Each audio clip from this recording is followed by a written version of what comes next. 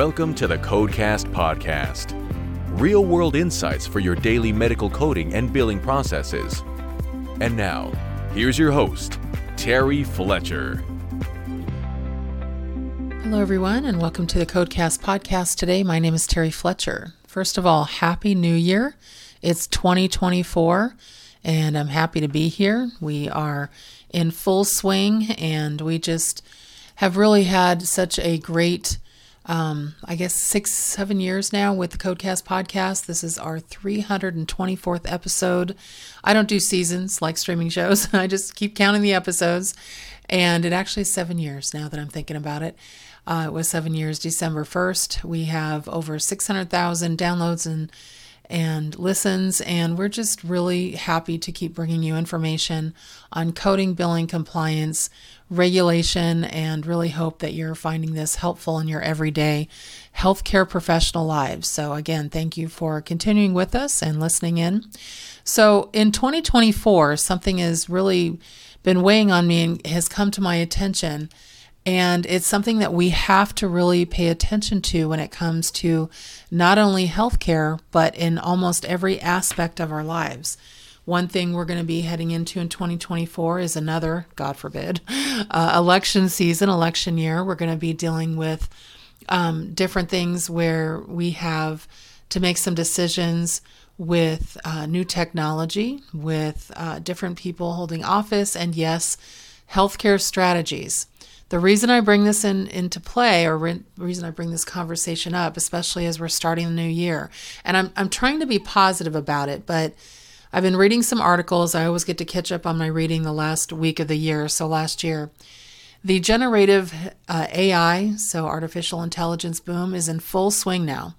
Some people are thrilled, others not so much. I'm on the fence, but I've been really covering and looking at the resistance to artificial intelligence in all different platforms and communities.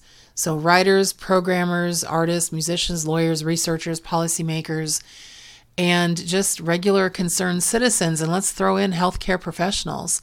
They are really concerned about AI. And we just want to kind of take a look at this on how it could affect your job as a coder, biller, healthcare professional, administrator, even physician, and ask some tough questions, because we need to advocate for guardrails to make sure that the technological process doesn't destroy our industries. And I'm not just talking about creative industries and, again, political platforms and the like. I'm talking about healthcare. So, a lot of people are really scraping the web for training data. Who gets to decide whether something is, any good? AI? Somebody who's programming it? We've already found that it can be biased and it can be what we call hallucinogen, where you say something like ruptured Achilles and it'll put in ruptured appendix. And so should copyright law apply to AI-generated work?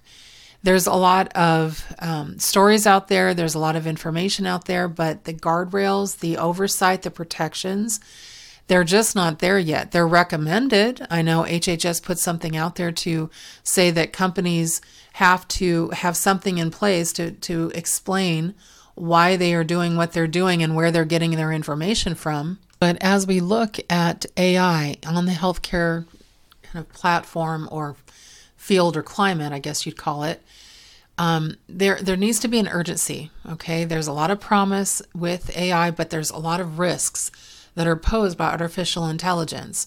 And, luckily, the one positive thing, and I say that because you guys know my leaning towards conservatism, but this administration did announce back in December that they're trying to make sure that there's some kind of harness, let's say, put on AI to ensure it's deployed safely and responsibly in healthcare. We need to have safe, secure, and trustworthy AI technology. So the first thing you have to really look at, and what I'm speaking to and why I'm bringing this up, especially in the first Codecast podcast for 2024, is that it's so fast. As far as being introduced and adopted, that AI solutions are now optimizing, or a lot of companies are saying they're optimizing healthcare delivery. They're advancing health equity. They're expanding access. They say it's more affordable. They say I'm saying people who are the ones producing the AI. But again, you have to look at, it's kind of like a pharmaceutical companies saying that their vaccine or their drug is safe. Well, there has to be oversight. We call it the, Food and Drug Administration, the FDA. There's also clinical trials and study, because the company who produces these things, they have a financial incentive to tell you what you want to hear, not necessarily tell you what's accurate. So there needs to be some trust mechanisms within the AI generated information. And, a lot of the content that's AI generated is not reviewed or edited by a human. And there's an expectation that if physicians use it, let's say in their documentation, that they are reviewing this information for accuracy. Well, if doctors are trying to adopt it or use it to be more efficient and timely, then why are they going to continue to review it then?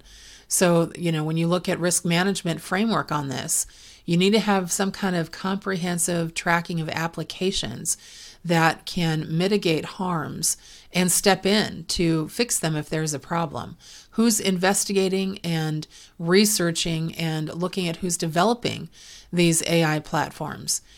Previous U.S. government regulatory approaches to AI had private sector interactions, but there isn't necessarily a specific commitment that reflects that healthcare providers and payers who develop, purchase, and implement AI-enabled technology for their own use in healthcare activities, how do we know that it will be compliant under federal law, that it'll be for the good of the patient? And there's every possible provider out there now really using this. The other thing that I'm really concerned about is a lot of doctors are using time to level their E&M services. Well, if you have an auto-generated dictation or documentation from an AI platform or service, then is that still you doing your own documentation? It is not. So a lot of the AI-related activities for healthcare and what HHS is doing right now is they have said that the ONC, so the Office of National Coordination for Healthcare Information Technology, they did finalize a rule to increase algorithm and transparency to support the market for predictive AI. That really worries me. In electronic health records, the Food and Drug Administration has cleared, authorized, or approved more than 690 AI-enabled devices to assist in medical diagnosis and treatment, to expand, they call it access for patients and medical care. But my concern is, where is the regulatory review process of these devices, including the software? The AI development of these products concerns me a little bit, actually a lot. The other thing I just read too is that, and since this is the Codecast podcast, I heard that people who are using AI for their coding and their billing, they're saying that they feel that it's 40% more efficient than using a live person. Well, many of you out there need to be concerned about that. You need to figure out what it is you bring to the table and step up your game when it comes to your profession to make sure that you are not replaced for AI machine learning, AI machine, employees. How many times do already we have doctors not realizing what they're doing by using virtual supervision? Well, if you don't have to be there, then what good are you? You have to reflect why you have to be there. And so I'm really concerned because there are some possibility of bias, discrimination in these health program AIs, including some of the clinical algorithms that I have found. Also, you have to be careful because you have to manage costs sometimes, and this is a big one. CMS is exploring whether algorithms used by health plans and providers to really look into those high-risk patients and manage costs would introduce inappropriate bias and restrictions of the delivery of medically appropriate healthcare services, just to manipulate the prior authorization process. And this could have such a disappropriate impact on underserved populations. And so Medicare Advantage organizations have to be very careful with this, because if you use AI to determine medical necessity and not a physician, because you have a specific circumstance of an individual, it may not account for that individual's specific circumstances. So I guess my whole point of bringing this up is I'm just seeing us going into a kind of an abyss hole here if you are not careful and tread lightly and first explore the methods that are being used. Do your due diligence to figure out where this AI is getting their information, who are the ones that are the programmers that are dealing with this, where's the health information technology, what are they tapping into to get their information and their algorithms? Is it evidence-based? Is it racial and ethnic based? Is there any bias in that situation? And again, how is that bias mitigated with safeguards and oversight in these things? So we see a little bit, and I know a lot of you hate it when I get political, but I've got to point it out. We've seen a lot of money being shipped out of country with no oversight. Billions of dollars, as our Medicare system is now taking a huge hit on reductions, and they attack it for every time they call it a relief package, they take it out of the Medicare plan, as we're seeing this year. 3% reduction on Medicare fee schedule, in addition to a 2% sequestration from 2013, in addition to a 4% reduction due to PAYGO from 2021.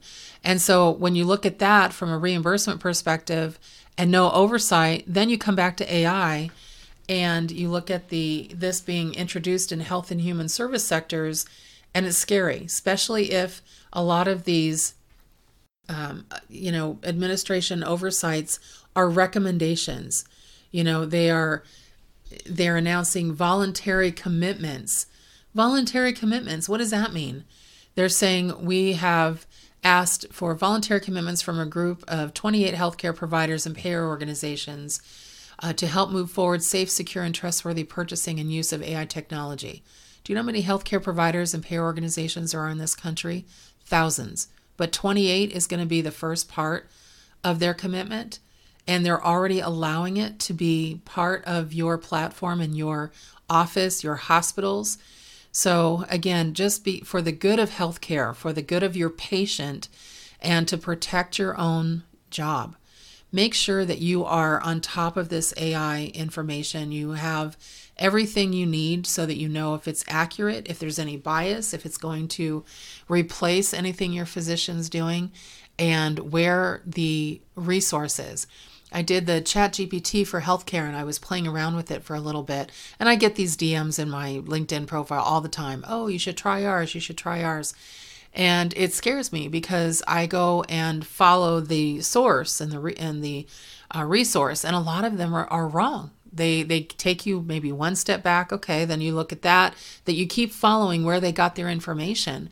And I would say 50% of the time, anything I found was inaccurate. So I'm just a little concerned, and voluntary commitments is not the way to go. So if you're dealing with safety, security, and trust to ensure responsible AI in healthcare, you don't need voluntary commitments. You need commitments that are in writing. You need to make sure that our healthcare officials, HHS, anyone, write to your congressman, but make sure that healthcare companies and that this business is not going to overtake your practice or your staff. So that's kind of my point of view, POV, and my public service announcement for the start of 2024. I will get back to coding next week, but it was just important for me to say that because as I've been reading up on this the last week, I'm a little bit nervous. So, they're taking the information from companies who their only commitment is to their bottom line. It's not to safety, it's not to security, and it's not to trust. It's to their pocket. And we're not sharing in that wealth. We're not sharing in that reimbursement. And so just make sure that when you are, or when you're told by either your provider, your organization, or anyone that they're now going to, start anything under the artificial intelligence, that before you jump in, you absolutely do your due diligence and figure out What safeguards, what do they have that will protect your practice, and what liability protections do you have if you're not reviewing every little thing that's generated? So in coding as well. So just keep that in mind. I hope everyone had a happy new year. You're ready for the start of 2024. Make sure you look on my website at terryfletcher.net. We've got a bunch of new on-demand webinars. If your physicians need a new 2024 E&M update and a refresher, please make sure you take a look at that. We've recorded just a couple of days ago. We also have one for telehealth. I have a blog on namas.co, and I also have it on my own website, again, terryfletcher.net, for the telehealth checklist for 2024. And we have a lot of other on-demand webinars, so you can get those handled. Also, if you are needing your membership renewed, or if you need your Coding Corner membership, please take a look and see if that's something that you would like to participate in, where you can get unlimited coding questions through email service. Okay, so everyone, again, hope you have a great rest of your week. Make it a great day, and I'll talk to you next week on the Codecast podcast. For more information on medical coding, billing, auditing, and compliance, including how to hire Terry, follow Terry on Twitter at TerryCoder1, or visit her website at www.terryfletcher.net. Podcast producer Joe Kuzma. Music producer Dassassin Music.